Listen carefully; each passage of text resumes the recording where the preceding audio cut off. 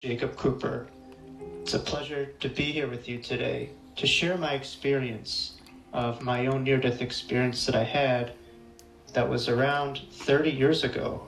So I know many of you are familiar with hearing NDEers who have had their experience as an adult, but mine was a little bit different. I had mine as just a toddler, which does happen quite more often than you would imagine. It was September of 1993, so to give my age, I was just the age of 3 years old at this time, and I was going to a playground with family friends on that day. As I got out of the car and I went into the playground, I began to have a difficult time breathing.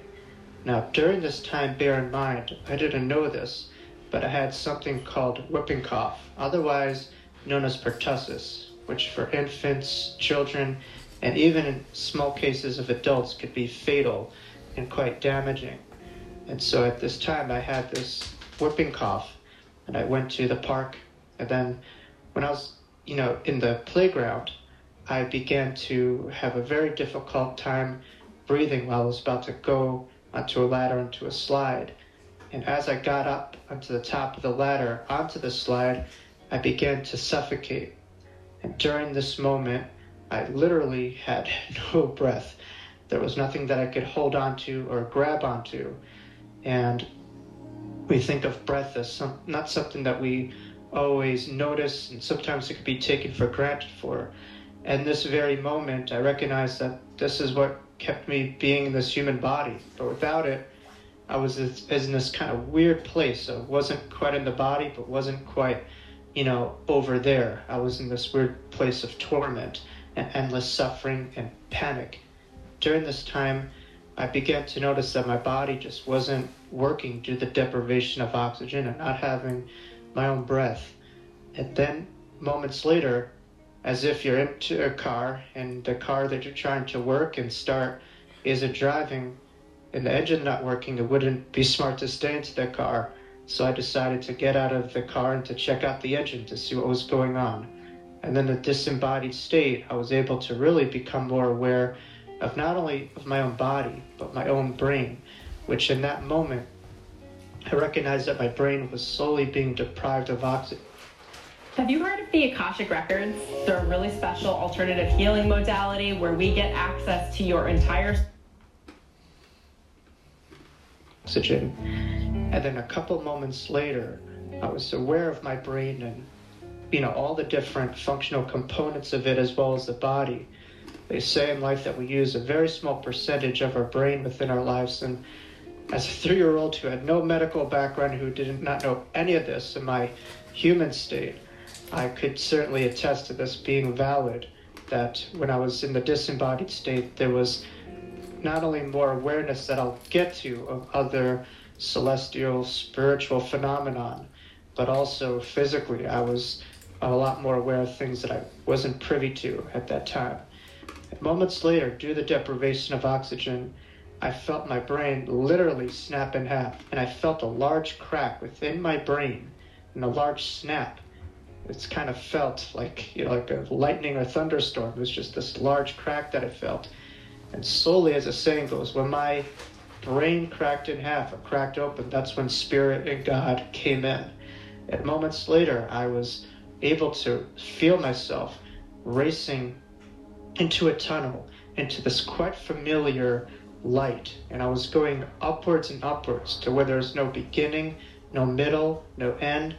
The only word that I could describe it as a timeless euphoria with no limitations to how good I felt and how high I soared in that moment.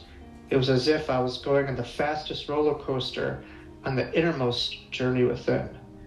Moments later, I became aware of my body, and I became aware that's the right side of my body, right side of my brain, which now I learned represents the creativity and the wisdom that we get, the insight that we get.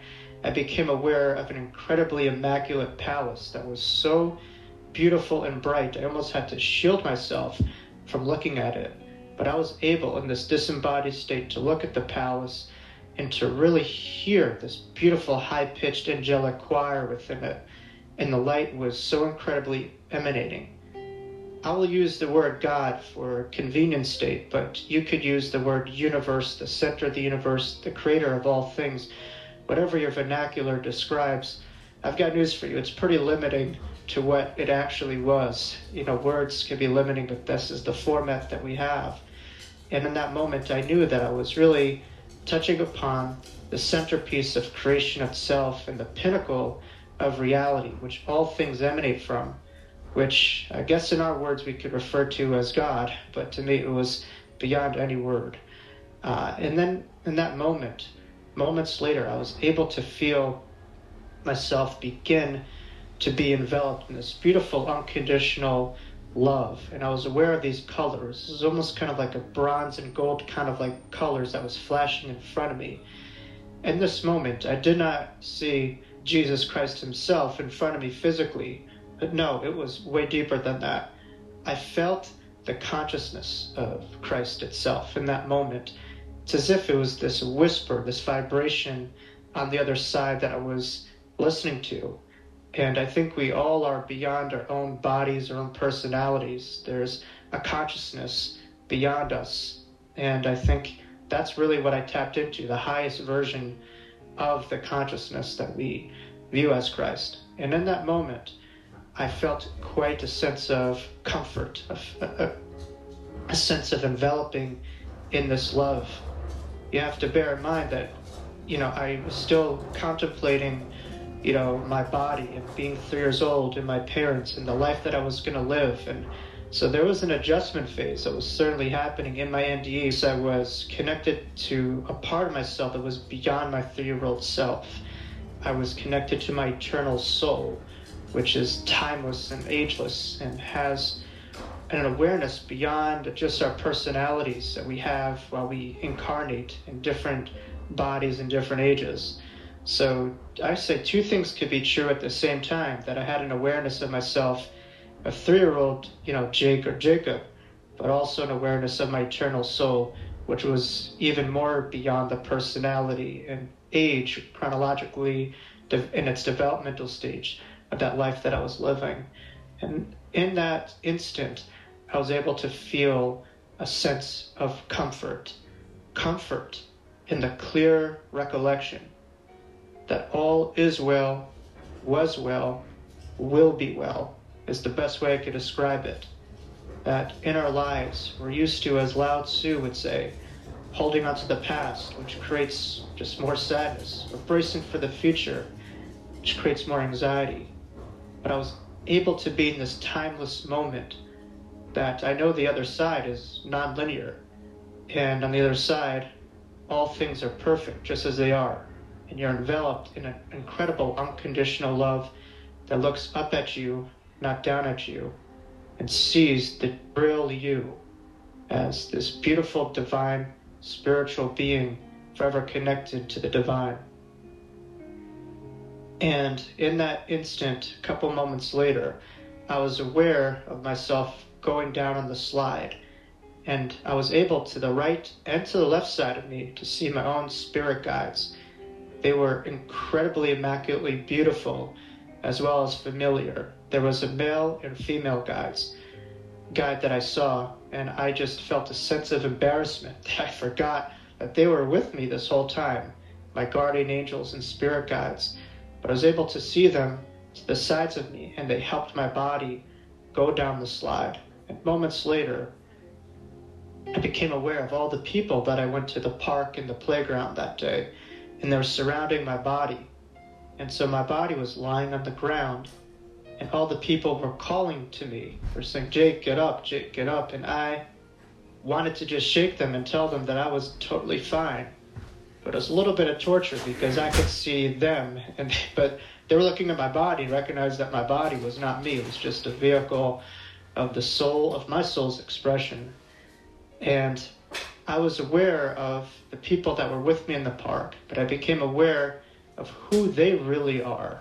Much like, God in the spirit realm was able to see the real me, I was able to see their own spirits beyond their personalities, beyond their presentations or limitations. And it was incredibly divine. I was able to see their auric fields, was able to be aware of who they are even beyond this lifetime and what some of their, as we say, karma and dharma is. And I just kind of got them like an X-ray of their souls. And then slowly I saw right above my hovering body was an endless array of angels, or as I refer to it in Life After Breath, of Sea of Angels, which is my first book. And it was a sea of angels that was literally floating right above me. And so to describe it, it's kind of like you're tuning into a radio station, but on the other side, you tune up that station just a little bit, and you have all these things that are right here around us, protecting us and with us at all times that we can't see with the physical eyes, but they are there.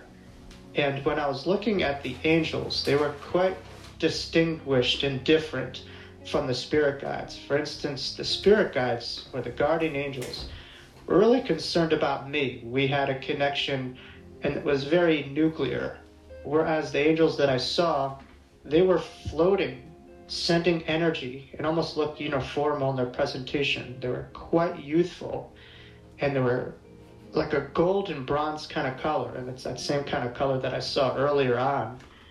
And I almost had to pinch myself because it just was this beautiful filter of angels, and it felt familiar to my spirit, but to my 3-year-old self, it was an adjustment to see all these beautiful angelic beings.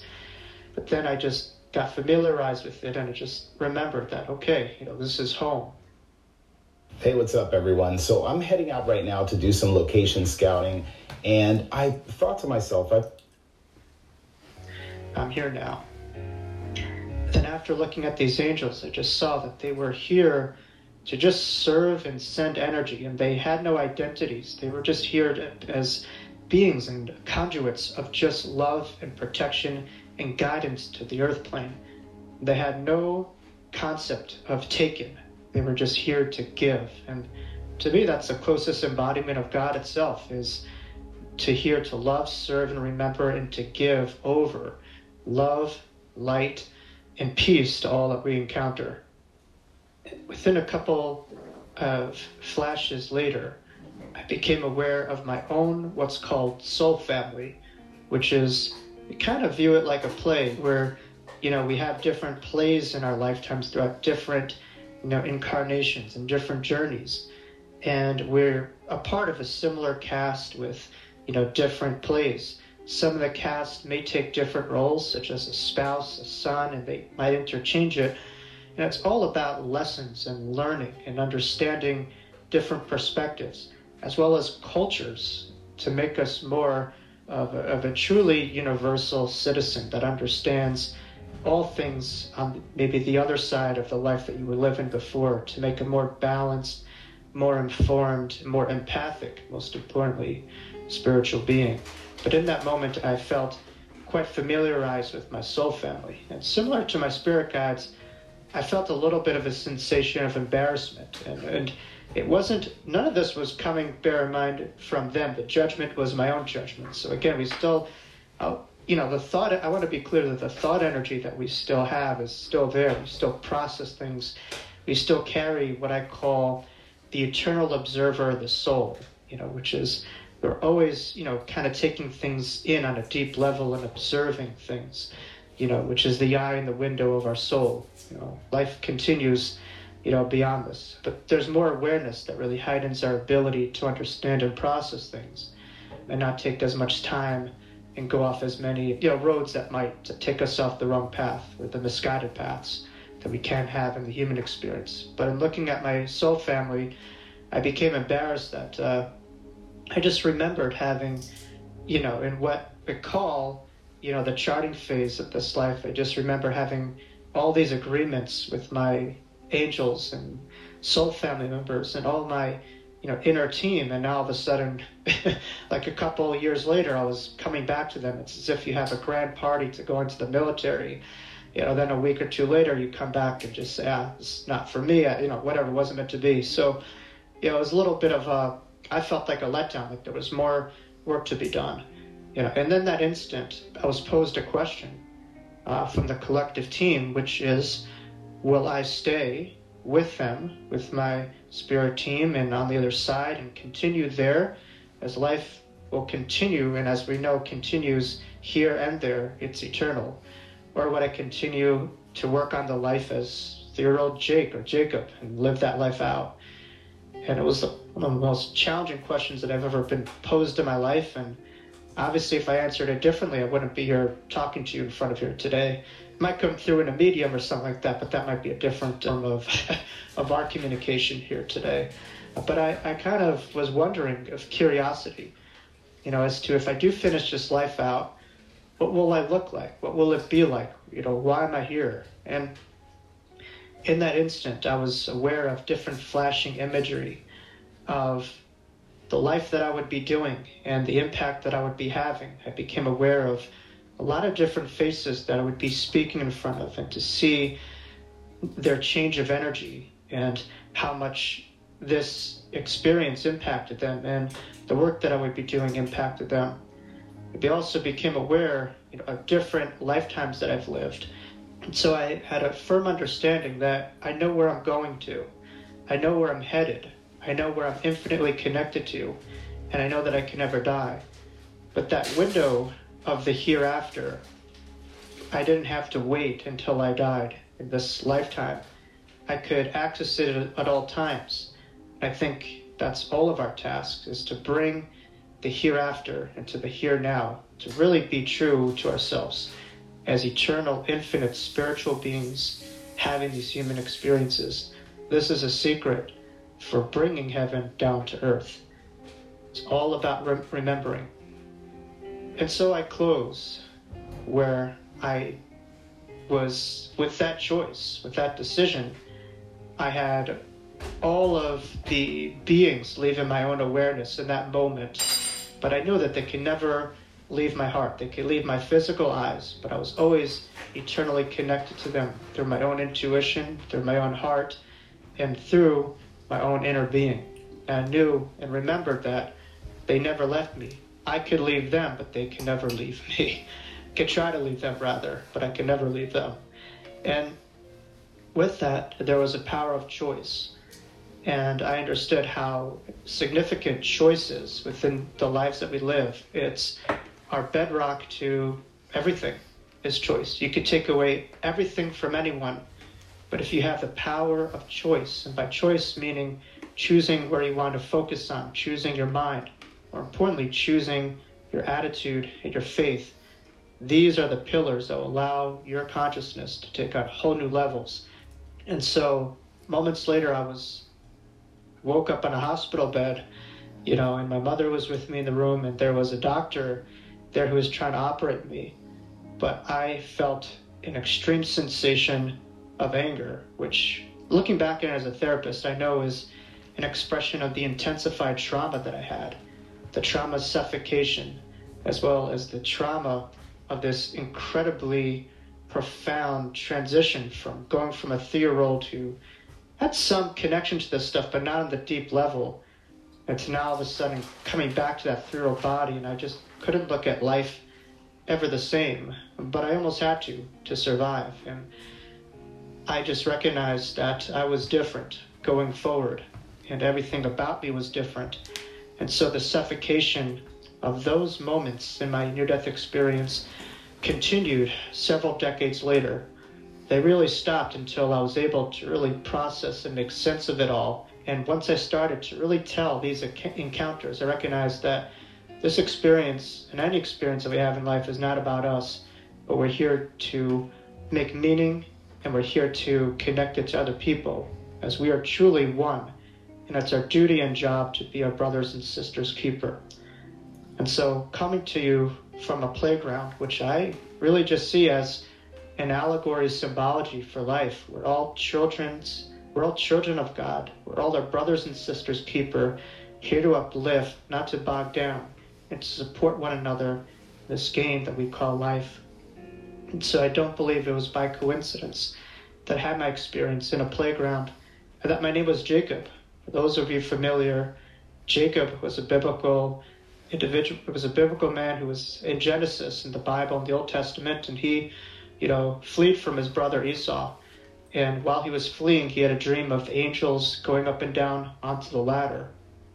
And so the irony, synchronicity, and the clear understanding, I think, that your name tells your potential or who you could be, is true with my life. And this inspired me to publish my second book. My first book is called Life After Breath. My second book is called The Wisdom of Jacob's Ladder. So similar to Jacob, in a playground into a ladder, I had my near-death experience. And so what I walked into in my near-death experience was not in my control, but what I walked out of it, the meaning behind it, is my responsibility. And it's my hope that many listeners could understand the same understanding, that we walk into this life and what happens to us isn't necessarily in our control, but how we're able to find meaning from it, the lessons that we're able to have from it, the growth that we come from it, becomes a measure of the meaning that we have within our lives and the purpose that we have within our lives. And so it's my hope that you all got some insight, some meaning, and some of this stuff was familiar. I believe each and every one of you are sitting here today because of familiarity. You're here today listening because there's a part of you, whether you had a near-death experience, shared-death experience, spiritual transformative experience, or none of the above, there's a part of you from first-hand encounters that speaks very closely to you. So it's my hope that this experience will allow you to take ownership of yourself, your life experience, so that this world isn't writing your story, but you can write one from a much higher vantage point. Keep on writing, keep on living, keep on searching, and keep on finding the deep meaning within. And don't be afraid to lose yourself, because sometimes to find yourself, you have to be willing to lose yourself. I know that happened to me. I'm living proof of that. I'm losing my own body and that old self that I had. But I was able to gain a whole new perspective within time, within life. You can too. So I wish you all love, peace, grace, and thank you for joining me here today. Let's stay in touch. Keep on listening to these encounters. They can change lives. Believe me. Thank you. Jacob's book is called Life After Breath. It's very, very inspiring, very, very insightful, and really that's what my heart tells me life is about, loving and encouraging each other. Fabulous NED experience. Hope you enjoyed that. Look them up. Jacob Near Breath Experience. I died and explored who we were in past lives and future places. A boy's near death. NDE Diary is the name of the YouTube webpage.